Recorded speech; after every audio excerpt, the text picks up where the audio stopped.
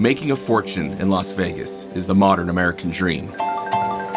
We've all heard the warning of the house always wins, that the odds are stacked against every player who puts their chips on the table. But there are ways to beat the house. It's something straight out of Hollywood. A thief is on the run with over $1 million. All right, straight out of Ocean's 11, casino heists are not purely the product of Hollywood's imagination. Few Las Vegas casino heists are as brazen as the one that occurred in the early morning hours of December 14th, 2010. It just seemed very bold. I remember people saying it was ballsy. That was the technical term they used. And then it just got crazier. The big surprise was the amount. $1.5 million. Wow. The crown jewel of the Vegas Strip, the Bellagio, had just been robbed. I grab all the chips. I just turn around and book it. In and out, I was like 3 minutes and 58 seconds. I got on the bike and fucking pinned it.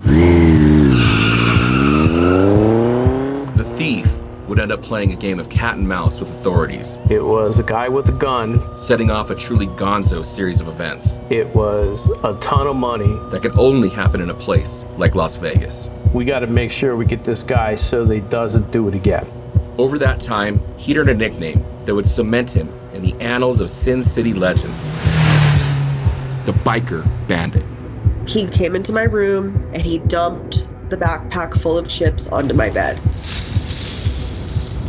And I was just like, holy shit. From Waveland and Pegalo Pictures comes the story of a man who robbed the house. We ended up counting them and come up with this big-ass number. Returned to the house. If they know it's me, they're going to tackle me the second I walk in here. And lived in it. She ends up giving me a $600 a night room. Full RF&B, which stands for room, food, and beverage. Just sign whatever to the room, you go out and eat, and it's all comp. I fucking lived there, man. This is the High Roller Heist. The pressure was already high anyhow, so I was like, all right, game on. Everybody has a plan until they get punched in the mouth.